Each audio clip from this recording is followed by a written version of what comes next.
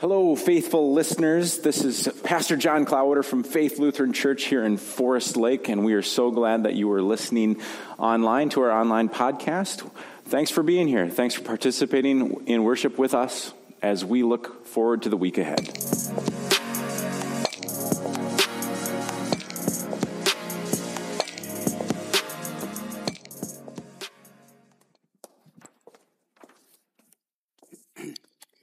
A reading from 2 Kings. Now when the Lord was about to take Elijah up to heaven by a whirlwind, Elijah and Elisha were on the way from Gilgal. Elijah said to Elisha, "Stay here, for the Lord has sent me as far as Bethel."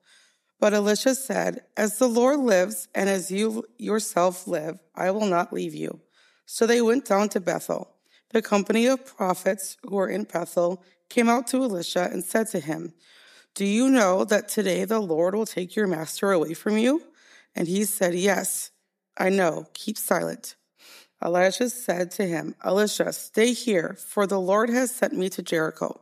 But he said, "As the Lord lives, and as you yourself live, I will not leave you." So they came to Jericho. Then Elisha took his mantle and rolled it up and struck the water. The water was parted to one side and to the other, until the two of them crossed on dry ground. When they had crossed, Elisha said to Elisha, "Tell me what I may do for you before I am taken from you." Elisha said, "Please let me inherit a double share of your spirit." He responded, "You have asked a hard thing, yet if you see me as I am being taken from you, it will be granted you. If not, it will not."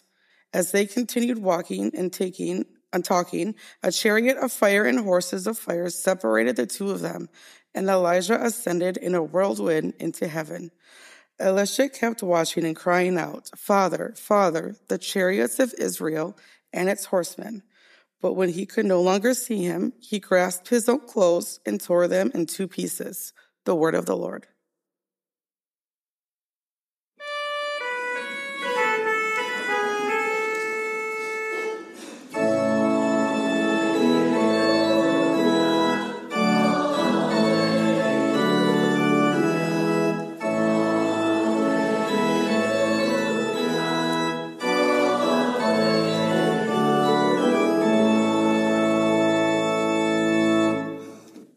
A gospel reading from the 9th chapter of Mark. 6 days later, Jesus took with him Peter and James and John and led them up a high mountain apart by themselves. And he was transfigured before them, and his clothes became dazzling white, such as no one on earth could bleach them. And there appeared to them Elijah with Moses, who were talking with Jesus. Then Peter said to Jesus, "Rabbi, it is good for us to be here. Let us make 3 dwellings, one for you, one for Moses, and one for Elijah." He did not know what to say, for they were terrified. Then a cloud overshadowed them, and from the cloud there came a voice, "This is my son, the beloved. Listen to him." Suddenly they looked around and saw no one with them anymore, but only Jesus. As they were coming down the mountain, he ordered them to tell no one about what they had seen until after the Son of Man had risen from the dead. The Gospel of the Lord.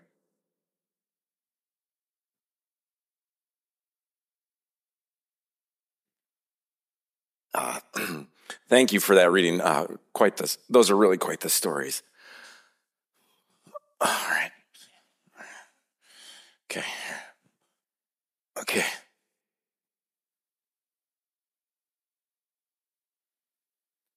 Grace and peace to you, my friends in Christ. It's really about passing the torch. Like, that's how it happens. One person is ready to move aside and let the other one shine. It's exciting to witness, and it often brings about different opinions and reactions about what we can do to acknowledge how special that moment just really is. You know, when someone has been the star, yet the one taking over could become an even bigger star, we start to understand, hey, we should maybe memorialize this. It could be our way of saying, like, I was there, and I want to be able to point to that moment. It's interesting that there's not always a universal agreement. Some people might be thrilled by what has happened. They like to live in the past, though, and so no one can be as good as that predecessor, or maybe it's just too soon to anoint someone else. But I think it's time.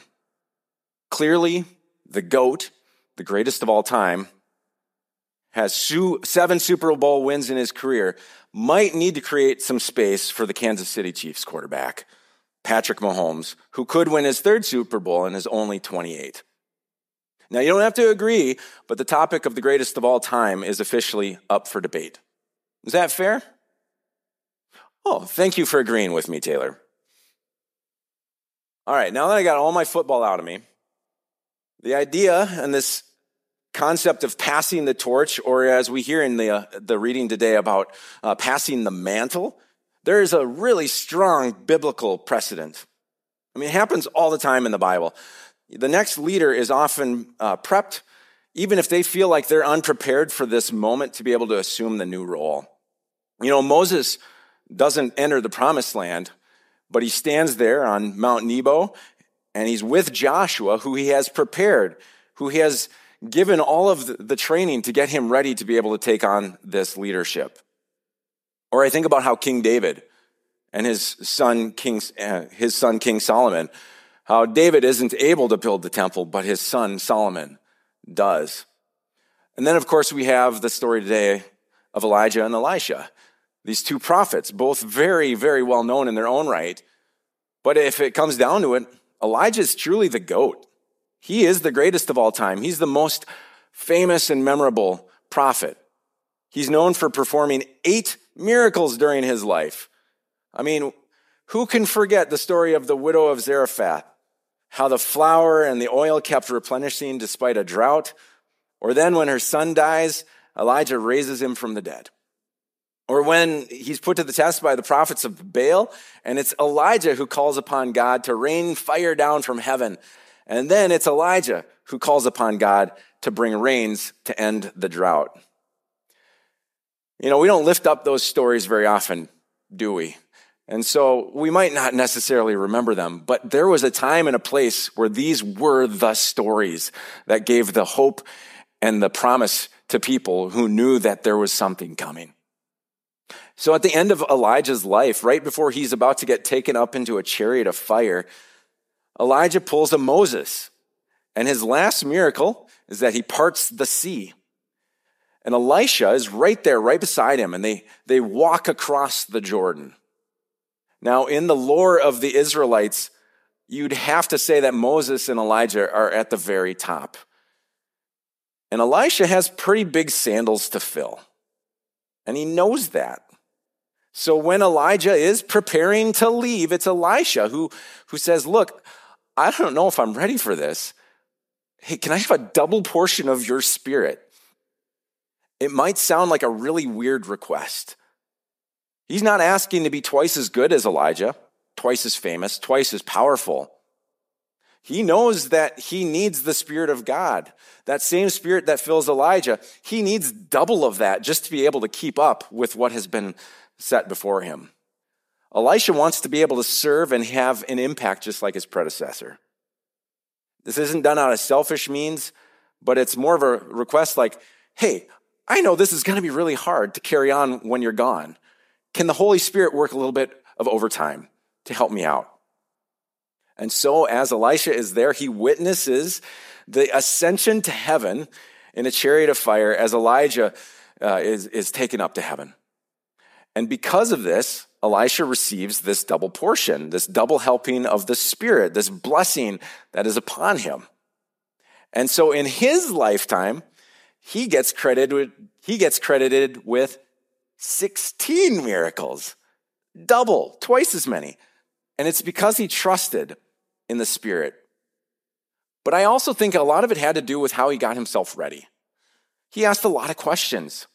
He gleaned everything he could from Elijah before it was too late. Learning how to take over for the GOAT must have been very daunting, but he did it by asking a lot of questions, by learning, by being prepared for the unexpected. Learning how to do anything can be a challenge, can't it? Ron Berger is a teacher, and he's known for helping people rethink. How do we rethink and learn something? Through testing and experimenting. In his book, Adam Grant wrote this book, Rethinking, and he talked about his teaching style as one that saw confusion with materials as actually the ripe time for learning. So like the more confused you are, this is actually better, because this is when you want to help that student try to figure it out for themselves. This is new territory to explore. There's a puzzle to be solved. So what does that look like in a classroom? Ron Berger would say that when he would see a confused student, instead of just handing them the answer and making it easy, he'd actually hand them more tools to help them solve the answer through that process of learning how to do something that they were going to be able to learn better. Grant described that encounter with Berger as saying that education is more than the information we accumulate in our heads, but it's the habits that we develop as we keep revising. And it's the skills that we build to keep learning. Ron Berger talks about what that process could look like. What does it look like when we're learning a new task or when we're preparing for a new role? And think about how this might apply to our faith when we're trying to understand a new concept. Here's what Berger has to say. I think it's important for us to think about ourselves as learners for a moment rather than as teachers, and think if we wanted to learn something new, how would we do that? So let's say you're a 25-year-old teacher or a 45 or 55-year-old teacher, doesn't matter, and you want to learn guitar or yoga or golf or tennis or anything. I mean, how would you do that? It's really unlikely that you would pick up a book and read the book and think, now I'll be good at golf or tennis or guitar. Like, that's not going to happen for you from just reading a book. It's also unlikely that you would go to a lecture and have someone tell you how to play guitar or how to play tennis, or you would begin with models. You would begin with, what does a good tennis player look like? What does a good guitar player do and sound like? What are the yoga positions I need to know? What are these dance things I need to learn? And you would study those. You would also begin to critique them, to think about analyzing sort of what is that. You would begin, perhaps yourself or with some help, to look at what are the features. Can I start breaking down what's making that work? Can I analyze the tennis stroke? Can I analyze the guitar chords? Can I analyze the yoga position and see what are the features in it that I need to focus on more carefully? And then you'd begin your practice, right? You'd be practicing golf, practicing tennis, practicing guitar, practicing yoga, whatever. And you would want critique all the time. You would always want someone giving you those little pointers. This a little bit different, this a little bit different. If you just did this way, if you adjust your hand here, your stroke will be a lot better. If you position your feet here, it will be a little different. You would be feeling like you want as much critique as you can possibly get from a wide range of friends and experts to help you make that next step. Like, that's how you get better. So who are our models? How do we practice our faith? Elisha doesn't take anything for granted. He wants to learn from Elijah. And so you want to know what the first thing is that Elisha does after Elijah is gone? He picks up the mantle, and then he returns to the same place. He returns to the Jordan where Elijah had just parted the waters. And guess what Elisha does? He does the same thing. And in so doing, the prophets recognize what he has done.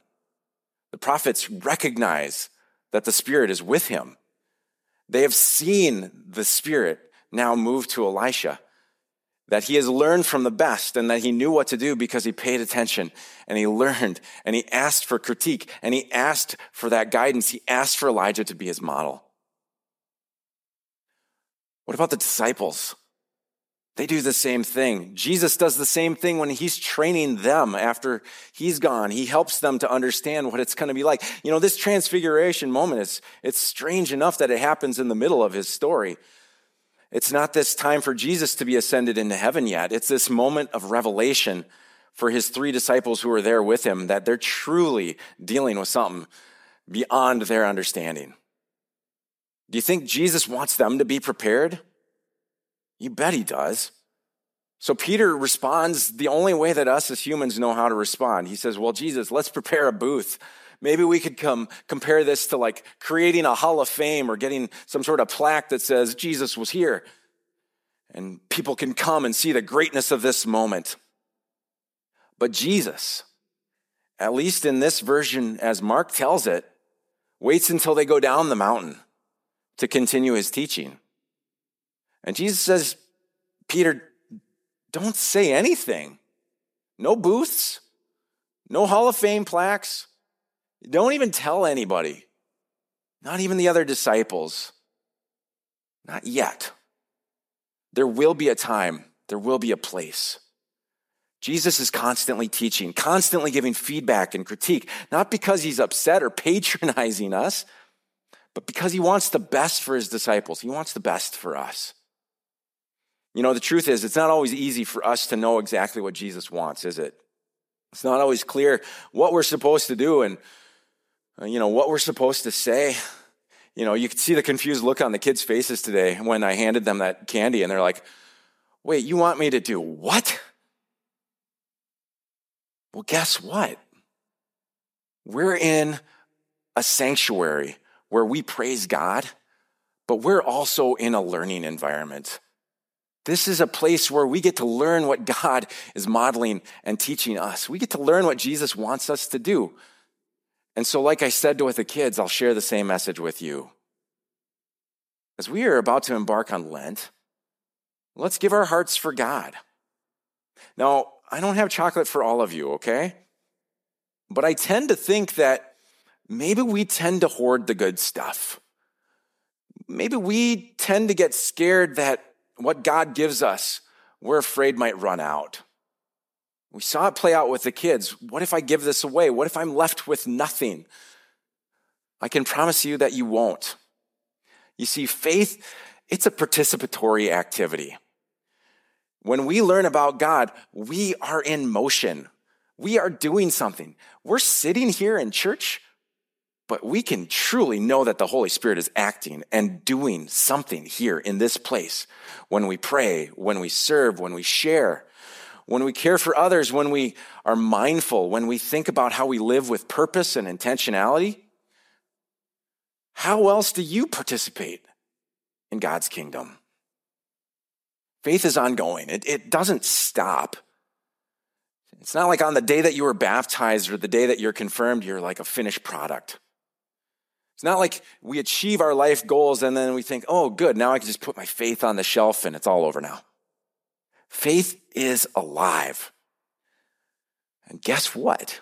The true GOAT, Jesus, the greatest of all time, he has passed that mantle to you and to me. And now it's our turn to be those curious learners, to be those leaders who are in a world that is in search of hope and peace.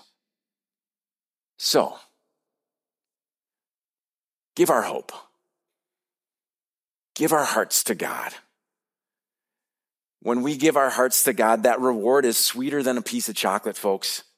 That reward is a life with Christ, who is the greatest teacher, who is with us every step of the way. Amen.